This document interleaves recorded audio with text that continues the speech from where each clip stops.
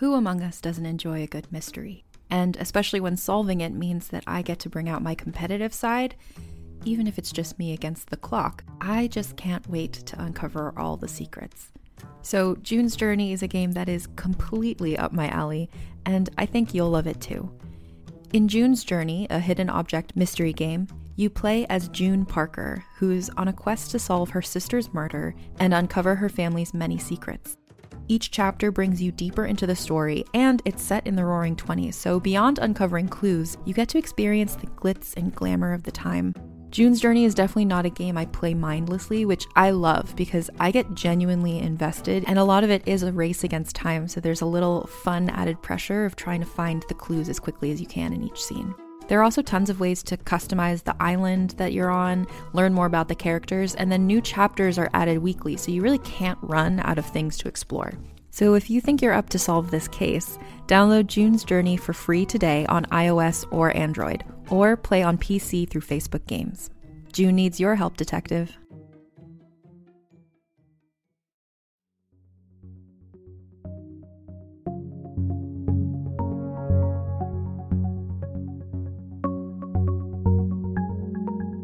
My name is Aram, and welcome to the storytelling podcast of Now and Then. My goal with the show is to share fictional stories in the public domain. If you would like to support the show, head on over to ofnowandthen.com, where I've got links to our Patreon account and official t-shirts. If you have suggestions for future stories, please do not hesitate to contact me on Twitter, @ofnowandthen. With that out of the way, let's get on with the show. The Machine Stops by E.M. Forster. Published in 1909. Chapter 2. The Mending Apparatus.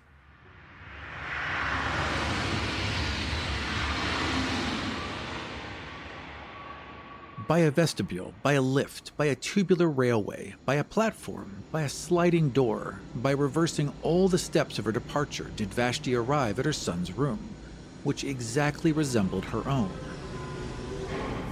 She might as well declare that the visit was superfluous.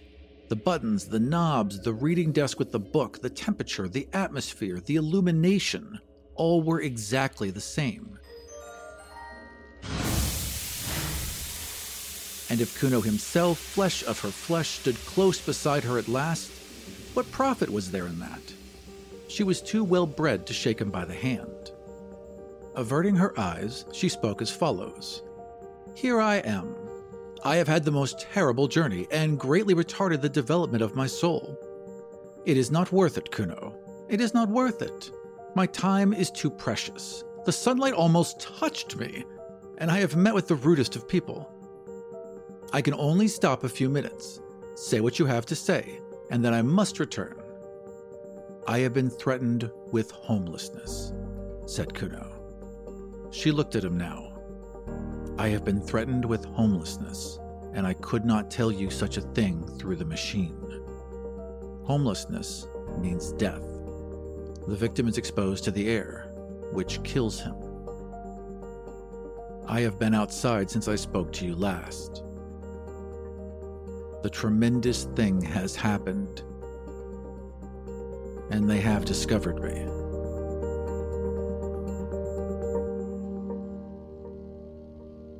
But why shouldn't you go outside? She exclaimed. It is perfectly legal, perfectly mechanical, to visit the surface of the earth. I have lately been to a lecture on the sea. There's no objection to that. One simply summons a respirator and gets an egression permit. It is not the kind of thing that spiritually minded people do, and I begged you not to do it. There's no legal objection to it. I did not get an egression permit. Then how did you get out? I found a way of my own. The phrase conveyed no meaning to her, and he had to repeat it. A way of your own, she whispered. But that would be wrong. Why? The question shocked her beyond measure. You are beginning to worship the machine, he said coldly. You think it irreligious of me to have found out a way of my own. It was just what the committee thought when they threatened me with homelessness. At this she grew angry. "I worship nothing," she cried. "I am most advanced. I don't think you irreligious, for there is no such thing as religion left. All the fear, the superstition that existed once have been destroyed by the machine. I only meant that to find out a way of your own was... Besides, there is no new way out. So it was always supposed, except through the vomitories for which one must have an egression permit. It is impossible to get out. The book says so." Well, the book's wrong, for I have been out on my own feet. For Kuno was possessed of a certain physical strength. By these days it was a demerit to be muscular. Each infant was examined at birth, and all who promised undue strength were destroyed. Humanitarians may protest, but it would have been no true kindness to let an athlete live. He would never have been happy in that state of life to which the machine had called him. He would have yearned for trees to climb, rivers to bathe in, meadows and hills against which he might measure his body. Man must be adapted to his surroundings, must he not? In the dawn of the world, our weakly must be exposed on Mount Taygetus. In its twilight, our strong will suffer euthanasia, that the machine may progress, that the machine may progress, that the machine may progress eternally.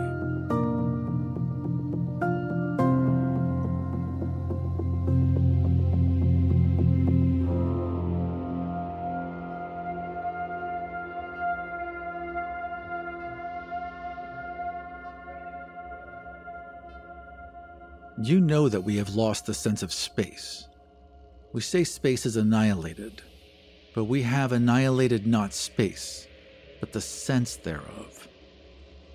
We have lost a part of ourselves. I am determined to recover it, and I began by walking up and down the platform of the railway outside my room.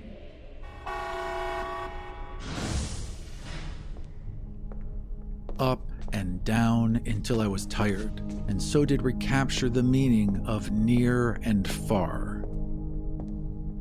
Near is a place to which I can get quickly on my feet, not a place to which the train or the airship will take me quickly.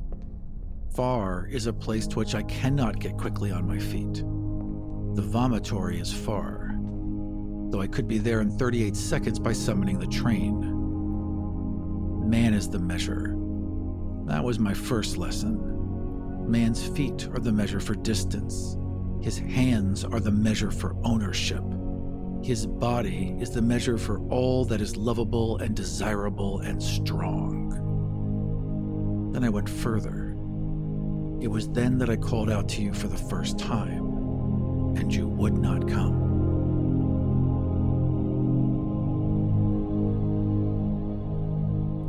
The city, as you know, is built deep beneath the surface of the earth, with only the vomitories protruding.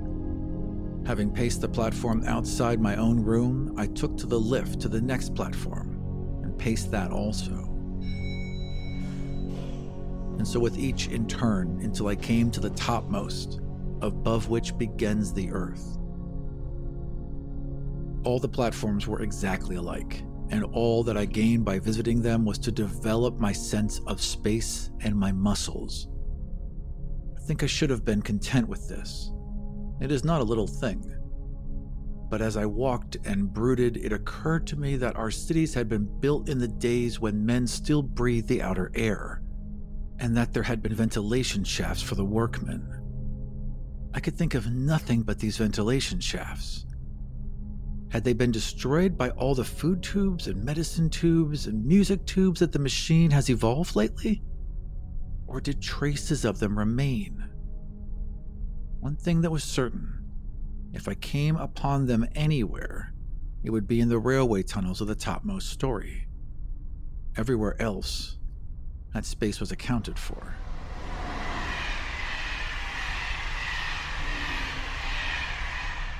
I am telling my story quickly, but don't think that I was not a coward, or that your answers never depressed me. It is not the proper thing. It is not mechanical. It is not decent to walk along a railway tunnel. I did not fear that I might tread upon a live rail and be killed. I feared something far more intangible. doing what was not contemplated by the machine. Then I said to myself, man is the measure. And I went, and after many visits, I found an opening. The tunnels, of course, were lighted. Everything is light, artificial light. Darkness is the exception. So when I saw a black gap in the tiles, I knew that it was an exception, and I rejoiced. I put in my arm. I could put in no more at first, and waved it round and round in ecstasy. I loosened another tile and put in my head and shouted into the darkness, I am coming. I shall do it yet. And my voice reverberated down endless passages. I seemed to hear the spirits of those dead workmen who had returned each evening to the starlight and to their wives, and all the generations who had lived in the open air called back to me. You will do it yet. You are coming. He paused, and as absurd as he was, his last words moved her. For Kuno had lately asked to be a father, and his request had been refused by the committee. He was not a type that the machine desired to hand on. Then a train passed.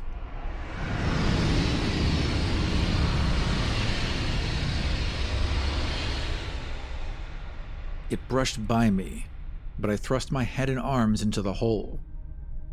I had done enough for one day, so I crawled back to the platform, went down in the lift, and summoned my bed. Ah, what dreams. And again I called to you, and again you refused.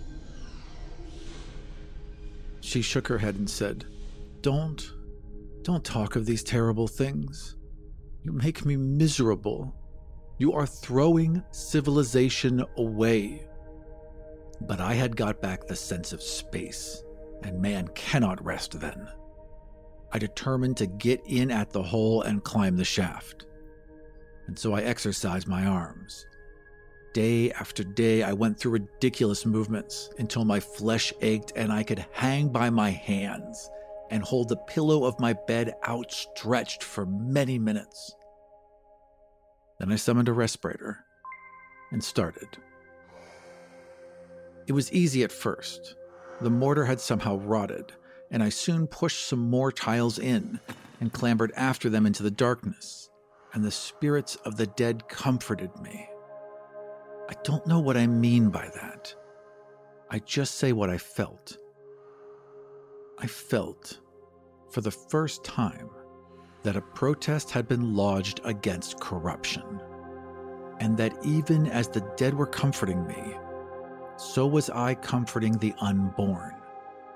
I felt that humanity existed, and that it existed without clothes. How can I possibly explain this? It was naked. Humanity seemed naked.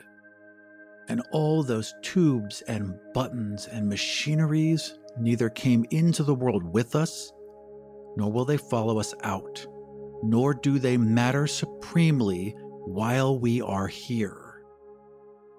Had I been strong, I would have torn off every garment I had and gone out into the outer air unswaddled. But this is not for me, nor perhaps for my generation.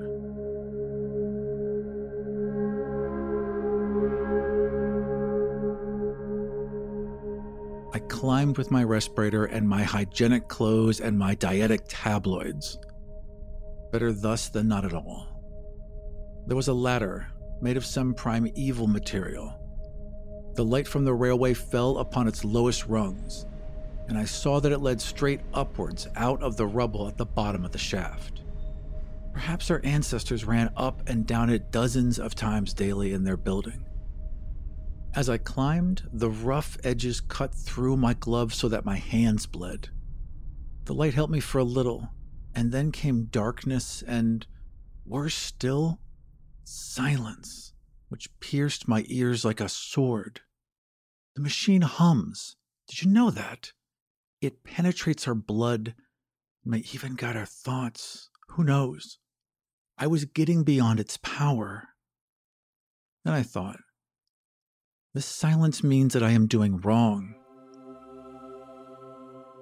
But I heard voices in the silence, and again they strengthened me. I had need of them. The next moment I cracked my head against something. She sighed. I have reached one of those pneumatic stoppers that defend us from the outer air. You must have noticed them on the airship. Pitch dark, my feet on the rungs of an invisible ladder, my hands cut. I cannot explain how I lived through this part, but the voices still comforted me, and I felt for fastenings. The stopper, I suppose, was about 8 feet across. I passed my hand over it as far as I could reach. It was perfectly smooth. I felt it almost to the center. Not quite to the center, for my arm was too short. Then the voice said, "Jump. It is worth it. There may be a handle in the center, and you may catch hold of it and so come to us your own way. And if there is no handle, so that you may fall and are dashed to pieces, it is still worth it. You will still come to us your own way." So I jumped. There was a handle, and... He paused. Tears gathered in his mother's eyes. She knew that he was fated.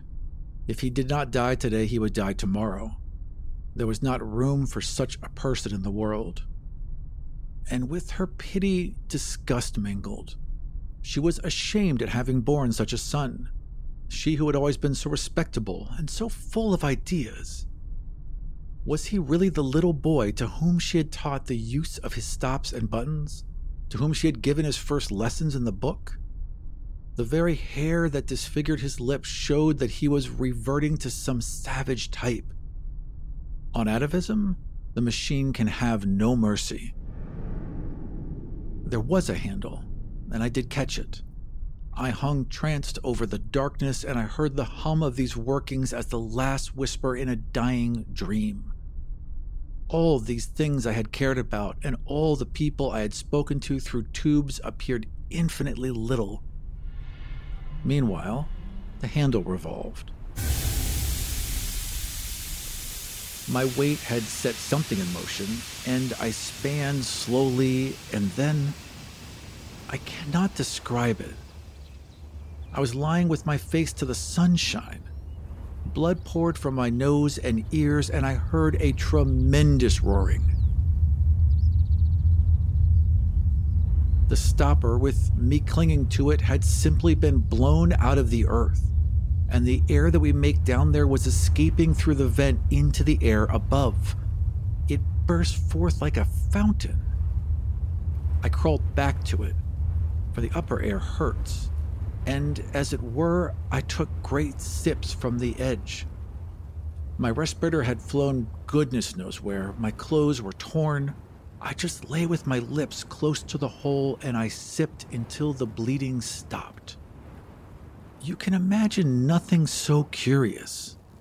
This hollow in the grass, I will speak of it in a minute, the sun shining into it, not brilliantly, but through marbled clouds. The peace, the nonchalance, the sense of space. And brushing my cheek, the roaring fountain of our artificial air.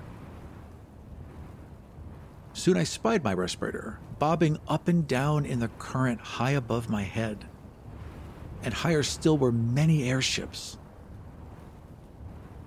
But no one ever looks out of airships, and in any case, they could not have picked me up. There I was, stranded. The sun shone a little way down the shaft and revealed the topmost rung of the ladder. But I was hopeless trying to reach it. I should either have been tossed up again by the escape or else have fallen in and died. I could only lie on the grass, sipping and sipping, and from time to time glancing around me. I knew that I was in Wessex, for I had taken care to go to a lecture on the subject before starting. Wessex lies above the room in which we are talking now. It was once an important state. Its kings held all the southern coast from Anderswold to Cornwall, where only the Wansteig protected them on the north, running over the high ground. The lecture was only concerned with the rise of Wessex, so I do not know how long it remained in international power, nor would the knowledge have assisted me. To tell the truth, I could do nothing but laugh during this part. There I was, with a pneumatic stopper by my side and a respirator bobbing over my head, imprisoned, all three of us, in a grass-grown hollow that was edged with fern. Then he grew grave again. Lucky for me that it was a hollow, for the air began to fall back into it, and to fill it as if water fills a bowl. I could crawl about. Presently I stood. I breathed a mixture in which the air that hurts predominated whenever I tried to climb the sides. This was not so bad. I had not lost my tabloids and remained ridiculously cheerful. And as for the machine, I forgot about it altogether. My one aim now was to get to the top, where the ferns were, and to view whatever objects lay beyond. I rushed the slope. The new air was still too bitter for me, and I came rolling back, after a momentary vision of something gray. The sun grew very feeble, and I remembered that he was in Scorpio. I've been to a lecture on that too. If the sun is in Scorpio and you are in Wessex, it means that you must be as quick as you can, or it will get too dark. This is the first bit of useful information I have ever got from a lecture, and I expect it'll be my last. It made me try frantically to breathe the new air, and as to advance as far as I dared out of my pond. The hollow filled so slowly. At times I thought that the fountain played with less vigor. My respirator seemed to dance nearer the earth. The roar was decreasing.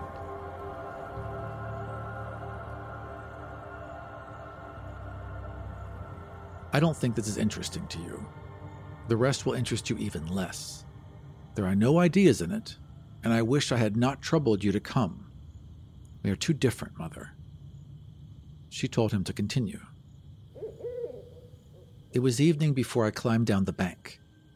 The sun had very nearly slipped out of the sky by this time, and I could not get a good view. You who have just crossed the roof of the world would not want to hear an account of the little hills that I saw, low, colorless hills. But to me, they were living, and the turf that covered them was a skin, under which their muscles rippled, and I felt that those hills had called with incalculable force to men in the past, and that men had loved them. Now they sleep, perhaps forever. They commune with humanity in dreams. Happy the man, happy the woman who awakes the hills of Wessex, for though they sleep, they will never die. His voice rose passionately. Cannot you see, cannot all you lecturers see, that it is we that are dying, and that down here the only thing that really lives is the machine? We created the machine to do our will, but we cannot make it do our will now. It has robbed us of the sense of space and the sense of touch. It has blurred every human relation and narrowed down love to a carnal act. It has paralyzed our bodies and our wills, and now it compels us to worship it. The machine develops, but not on our lines. The machine proceeds, but not to our goal.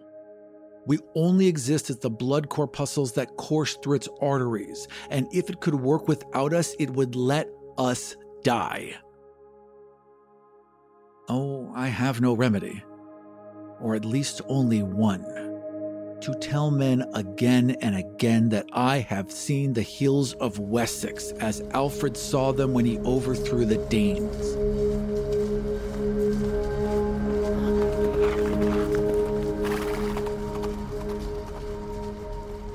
So the sun set. I forgot to mention that a belt of mist lay between my hill and other hills, so that it was the color of pearl. He broke off for the second time. Go on, his mother said wearily. He shook his head.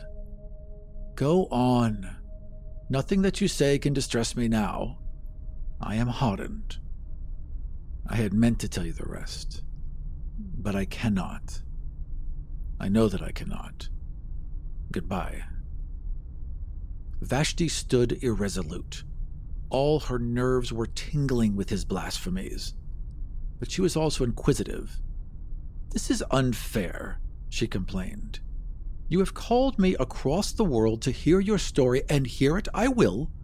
Tell me, as briefly as possible, for this is a disastrous waste of time, tell me how you returned to civilization." "Oh, that?" he said, starting. "You would like to hear about civilization? Certainly. Had I got to where my respirator fell down?" "No, but I understand everything now. You put on your respirator and managed to walk along the surface of the earth to a vomitory, and there your conduct was reported to the Central Committee." "By no means." He passed his hand over his forehead, as if dispelling some strong impression. Then, resuming his narrative, he warmed to it again. "My respirator fell about sunset. I had mentioned that the fountain seemed feebler, had I not?" "Yes." "About sunset, it let the respirator fall. As I said, I had entirely forgotten about the machine, and I paid no great attention at the time, being occupied with other things. I had my pool of air, into which I could dip when the outer keenness became intolerable, and which would possibly remain for days, provided that no wind sprang up to disperse it. Not until it was too late did I realize what the stoppage of the escape implied. You see, the gap in the tunnel had not been mended. The mending apparatus was after me. One other warning I had, but I neglected it. The sky at night was clearer than it had been during the day, and the moon, which was about half the sky behind the sun, shone into the dell at moments quite brightly. I was in my usual place, on the boundaries between the two atmospheres, when I thought I saw something dark move across the bottom of the dell and vanished into the shaft. In my folly, I ran down. I bent over and listened, and I thought I heard a faint scraping noise in the depths. At this, but it was too late, I took alarm. I determined to put on my respirator and to walk right out of the dell. But my respirator had gone. I knew exactly where it had fallen, between the stopper and the aperture, and I could even feel the mark that it had made in the turf. It had gone, and I realized something evil was at work, and I had better escape to the other air, and, if I must die running toward the cloud that had been the color of pearl. I never started. Out of the shaft, it was too horrible. A worm, a long white worm, had crawled out of the shaft and was gliding over the moonlit grass. I screamed. I did everything that I should not have done. I stamped upon the creature instead of flying from it, and at once it curled around the ankle. Then we fought. The worm let me run all over the dell, but edged up my leg as I ran. "Help," I cried. This part was too awful. It belongs to the part that you will never know. "Help," I cried. Why cannot we suffer in silence? "Help," I cried. Then my feet were wound together. I fell. I was dragged away from the dear ferns and the living hills and past the great metal stopper. I can tell you this part. And I thought it might save me again if I caught hold of the handle. It also was enwrapped. Oh, the whole dell was full of the things. They were searching it in all directions. They were denuding it, and the white snouts of others peeped out of the hole, ready if needed. Everything that could be moved they brought.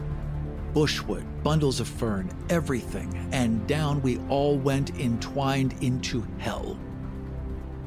The last things that I saw, ere the stopper closed after us, were certain stars, and I felt that a man of my sort lived in the sky. For I did fight. I fought till the very end, and it was only my head hitting against the ladder that quieted me.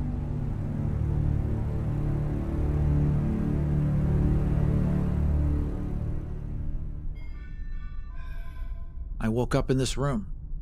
The worms had vanished, and I was surrounded by artificial air, artificial light, artificial peace. And my friends were calling to me down speaking tubes to know whether I'd come across any new ideas lately. Here, his story ended. Discussion of it was impossible, and Vashti turned to go. "It will end in homelessness," she said quietly. "I wish it would," retorted Kuno.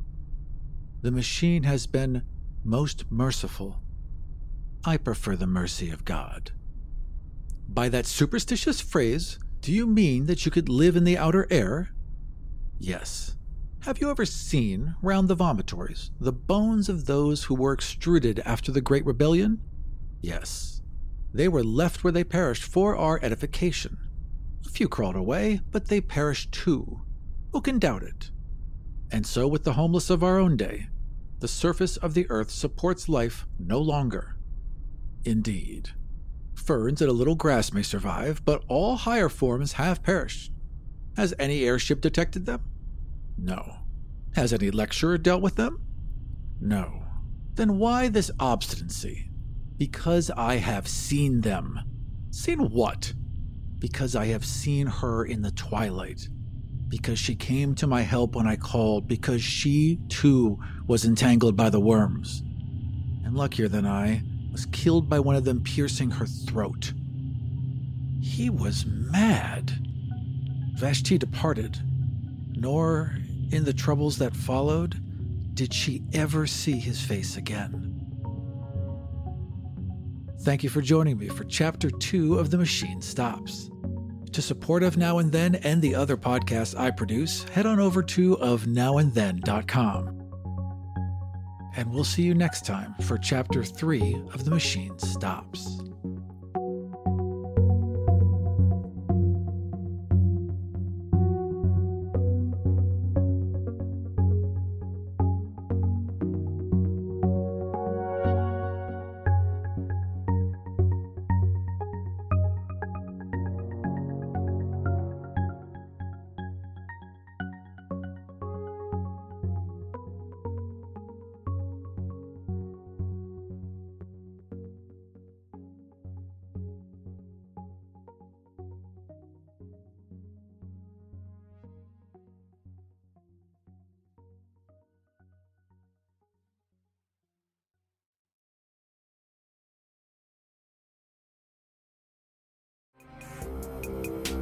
This show was produced and edited by Dead Ghost Productions. Find out more about us and all the shows we make at deadghostpro.com.